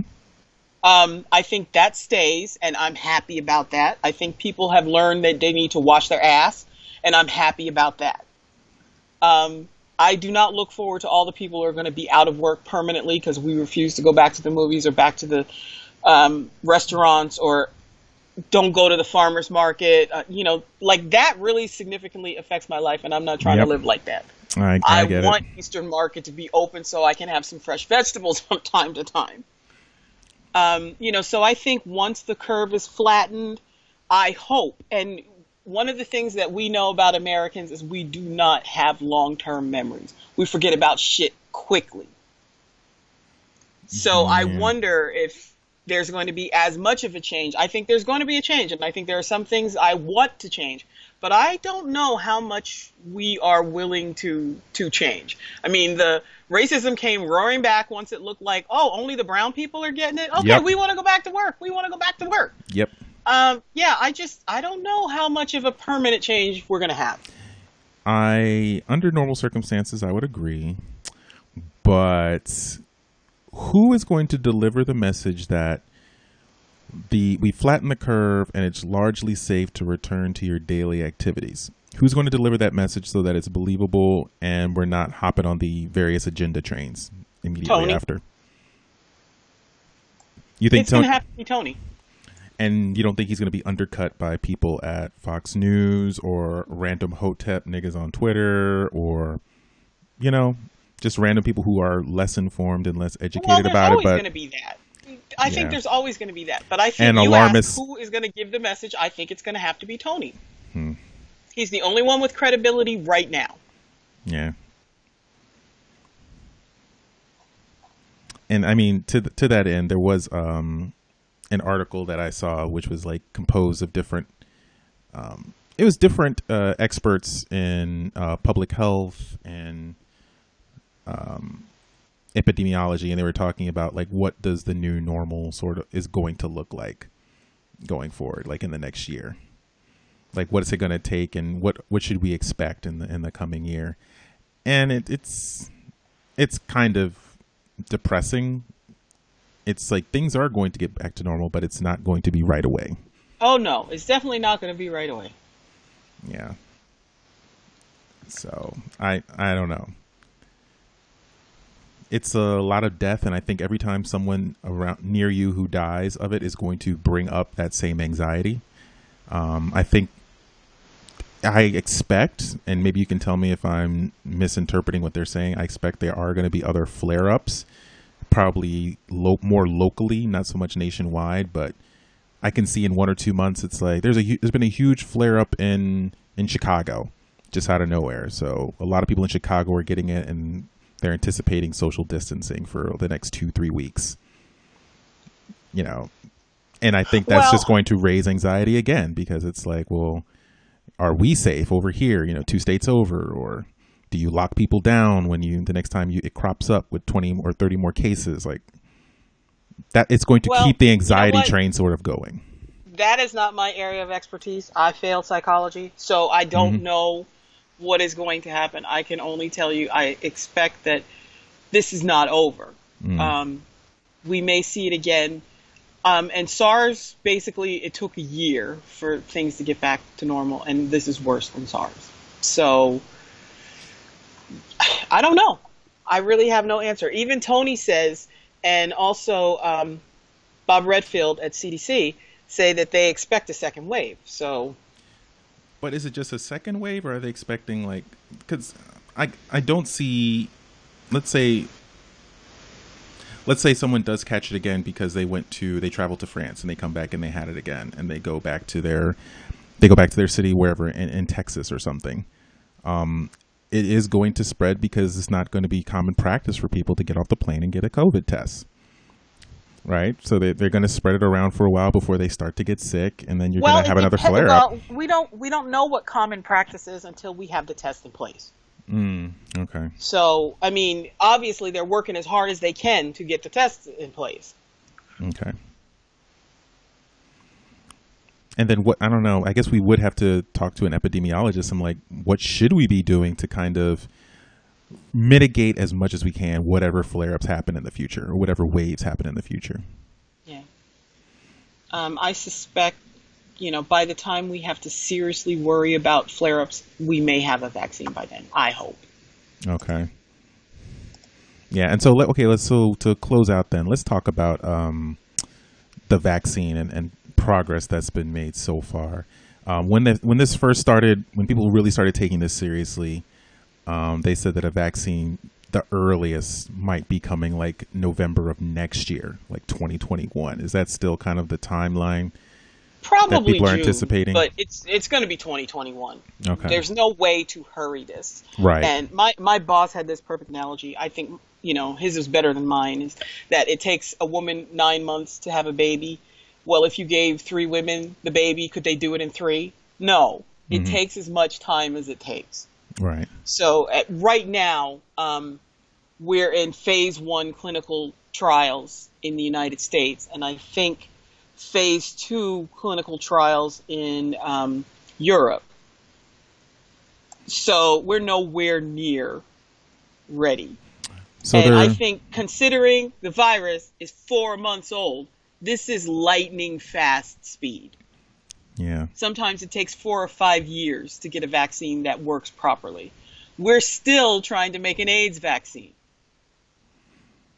So we're running on all cylinders, and there is work we can do on scaling up, but in terms of speed, this is the best we got, right? Well, we don't have the data yet, right? So phase 1 trials are very small, and all they do is just don't kill you.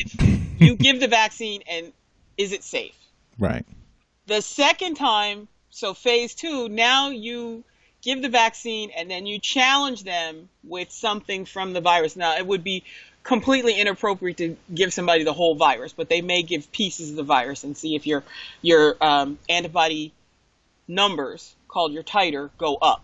And then you would be able to tell, all right, well, that's good, it's fighting it. And if you give it, the third time, does it protect you and for how long? So you'll have to come back and give blood, for 6 months, a year, or whatever, to see what your titer looks like, your antibody titer looks like, and whether or not these are actually protective.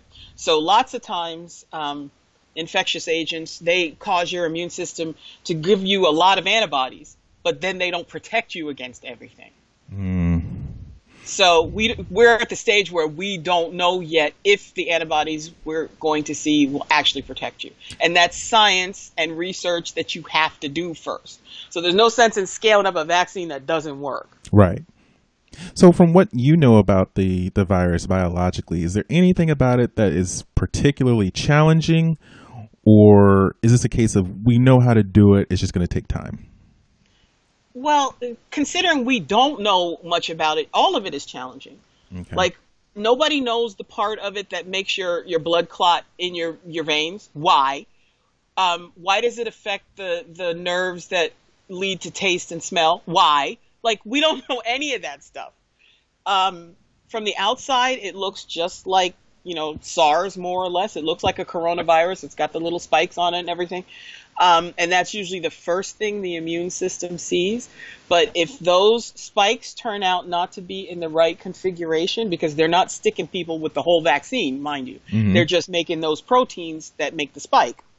And if it doesn't fold together properly, then your immune system may not respond to the right configuration, which means it doesn't work. Right. So, there's a lot of things, even in simple vaccine development, that are problematic. I mean, it's much easier in sort of bacteria because all you have is the bacteria. You don't have the host proteins sticking out. I mean, for viruses, they have to use the host cell. So the smartest thing for them to do is cover themselves in host membrane. Well, now, if you mess around and make a vaccine that contains part of the host membrane, now you're going to be working on your own host cells. That's not a good idea in a vaccine either. Yeah, that's like autoimmune, right? Right. So, I mean, this is not going to be quick. It's just not. And I guess what I was asking is, what they're expecting the timeline to be. Is there anything that you see that may like impede that, or it may take way longer because we didn't account for X, Y, Z? I just told you that all of that stuff could make it longer. Okay. I mean, it could work like gangbusters. Tony sounds a little bit. Well, I've heard Tony speak many, many times, and he always sounds positive, but in the 9 years, well, this year he only talked about COVID-19. So in our we have a meeting every February, and he only talked about COVID-19, and he looked like he was death on wheels, and we couldn't even keep him there. Okay, thank you, Tony. But for every other year that he's given his presentation, he's always talked about universal flu vaccine, and he's always very positive. And I have yet to see a universal flu vaccine. Okay. So he knows what he's talking about, and he knows what he means. He thinks 18 months plus, and I'm going to stick with that. It's going to be 18 months plus. Okay. And then, even then, you may still get it, or not everyone may be able to get the vaccine. Are there shortages you anticipate for that too? Well, there's no way to tell. There's just no way to tell. The vaccine, what you need to make a vaccine and what you need to do clinical tests are not always the same supplies. It's not all one big thing.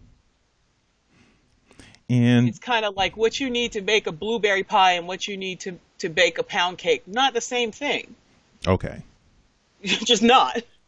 You both need an oven, but that's about it. And what's your best guess for what is this? Are we going to handle this more like we handle the flu, where there's going to be variations on which flu vaccine we distribute to the population to inoculate them or protect them? Or it's too soon to tell. Okay. The virus is 4 months old. Okay. So it's either option is possible. It could just be this is the new normal and was just with us and we get vaccines, or it could be like measles and we get rid of it. We don't know. No, we have no idea. Again, Gotcha. With measles, we had known measles for a couple hundred years before we got a vaccine. Yep. So this is moving remarkably fast, despite the fact that everybody thinks it should have been done already. I guess now we just have to try to return to normal and wait. That seems to be the only thing regular people can do. Yeah, that really is the only thing regular people can do. And also vote in November. Please, God. I have one more thing that I would like to talk about that will encourage you to vote in November, even if you have to put a scarf around your nose and wait in line. I will. Go ahead.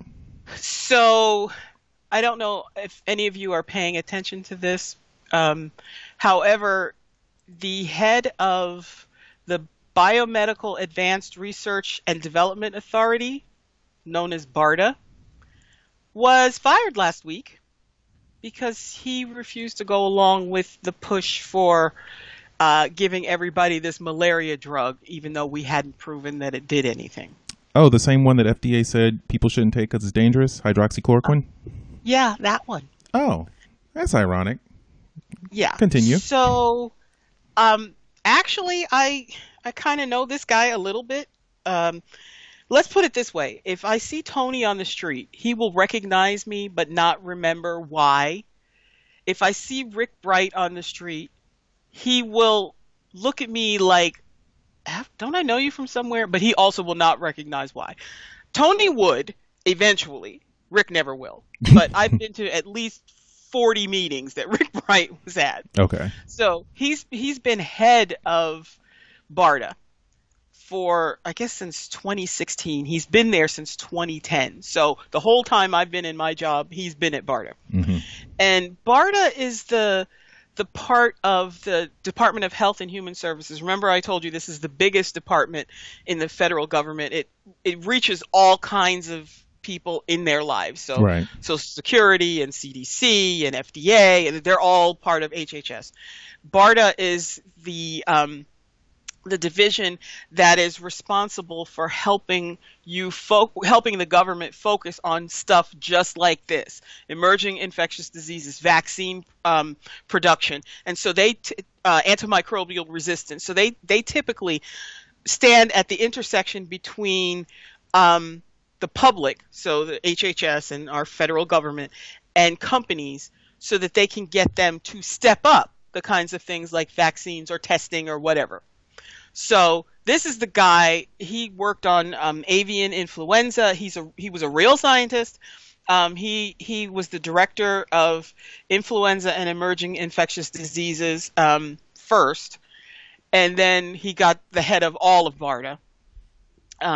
He was a med tech at one point. He also has a PhD in immunology and molecular pathogenesis. So I pretty much know exactly what he knows because we have the same education. Hmm. Except for he's like 50 million times better than me.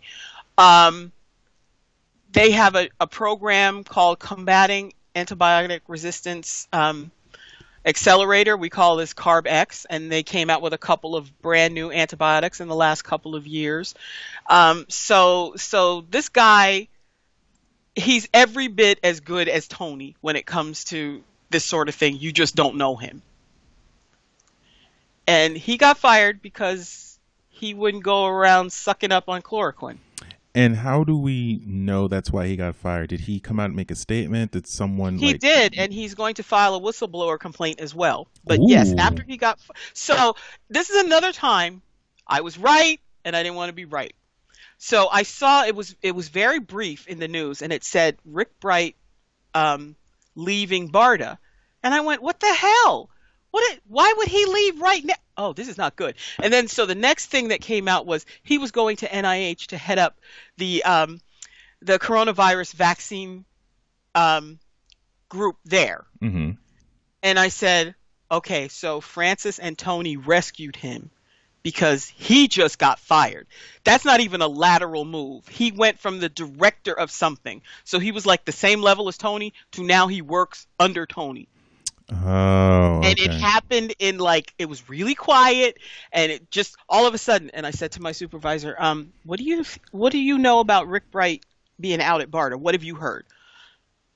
I don't think they knew that this had happened, and they don't know Rick because they're both new and have not worked with him before. And I said, yeah, I just don't.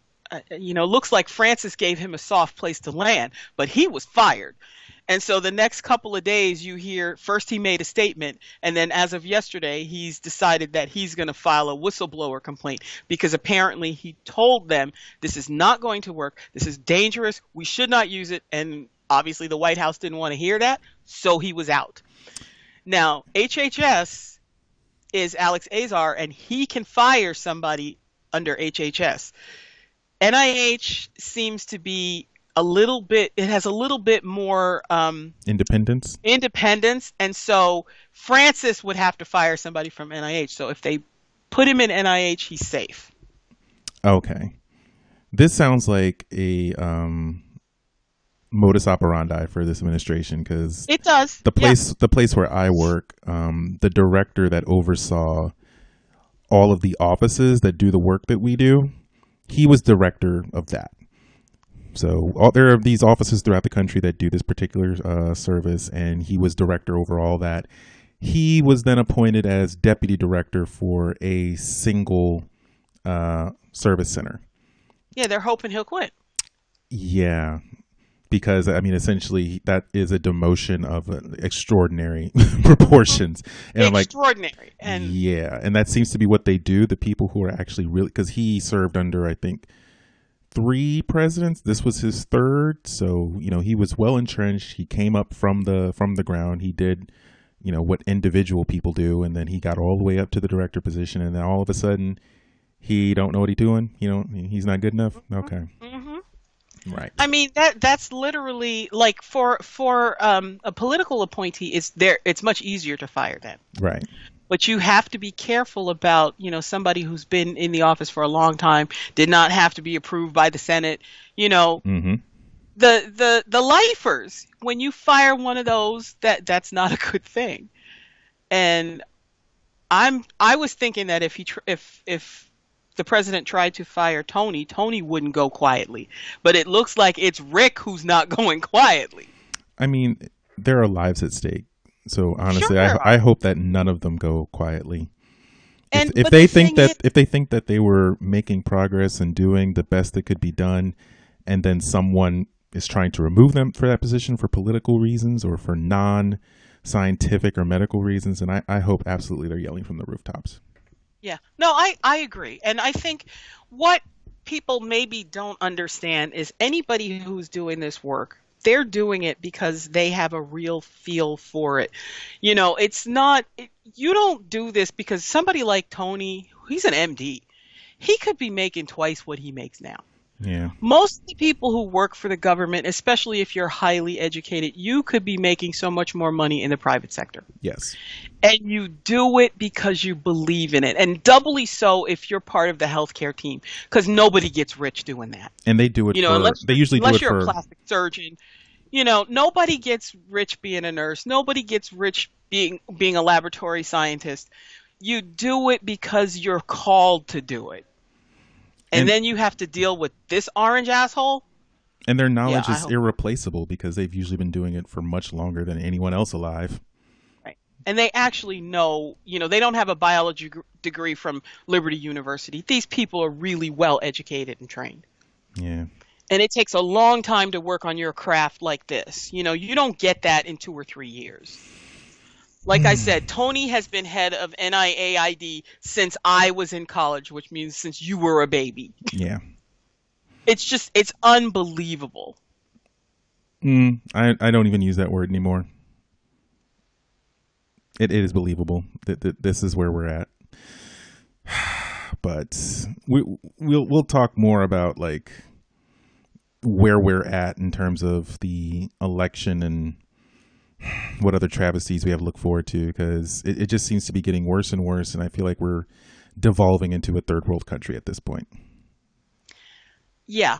And if you want to watch what could happen, you should probably watch HBO's The Plot Against America. Oh, okay. Um, I saw the commercials for that. I thought it was about World War II. it is, but it isn't. It's just like MASH was about Korea, but it was really about Vietnam. Oh, okay, got Yeah. you. It's kind of like that. And of course, David Simon is responsible for it. And as I've mentioned at least half a dozen times, I went to college with David Simon. He's always been the best writer in the room, and he really did a great job with this. There's also a podcast associated with it, so if you don't want to watch it, you can just listen to the podcast. But it sort of it shows us what's coming and why you should get your ass to the computer and register to vote or something. You got to do something. Okay, Or we're going to hell in a handbasket. that's haunting. Um, okay, today was a lot. I think we gave everyone a kind of a primer, a lot to think about. Hopefully, if you're like me, more information makes you feel better. This might be one of those rare situations where not necessarily, but I'd rather see you informed, exactly. ignorant. In this case, being informed may actually save your life or save your, pop and Meemaw's life. So Yeah. it Don't give them pills they're not supposed to have. exactly, and don't panic and don't start doing rash things like bathing yourself in bleach. It is going to be with us for some time, I think, both mentally and medically. We're just gonna have to figure out how to cope. And I have faith in us. We can. Yes, we can. I'm glad you have faith in us. And I'm going to leave it there. Okay then. Yeah, I'm just gonna. I don't want to be the Debbie Downer, so I'm gonna say I approve of your positivity. Well, if you really don't want to know what's going on, I guess you could watch The Tiger King. I've already done that, and it actually lowered me worse.